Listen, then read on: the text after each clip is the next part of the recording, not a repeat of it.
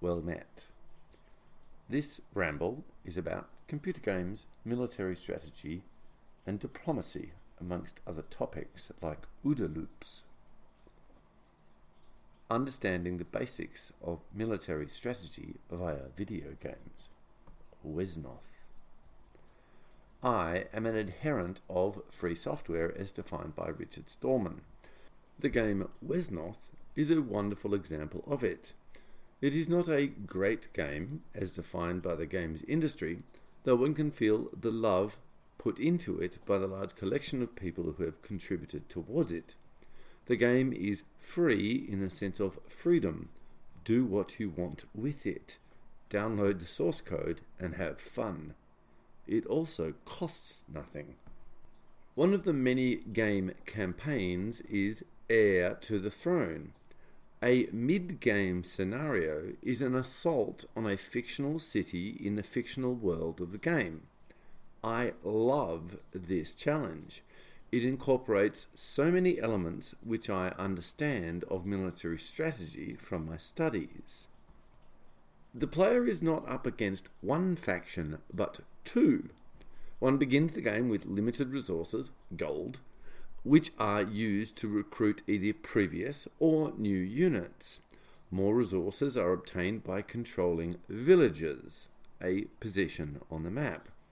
There is a constant tension of resource availability and unit recruitment. The two factions are different, orcs and undead, and are better countered by different units which one can recruit. All of this echoes the industrial nature of managing a war: economy, production, recruitment, and training. It lacks that of logistics, military intelligence, leadership, and morale, but hey, it's a computer game. There are other games which attempt to integrate these additional elements. What I love about this one scenario, in this one campaign, in this lovely little game, is that it embodies the core problem of managing a war. The game plays a trick on the player, stating that no gold from the previous scenario will be carried over into the next, when in fact it is.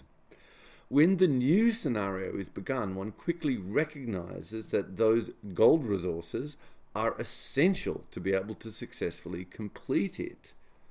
Persons may gripe about this deception. Not I.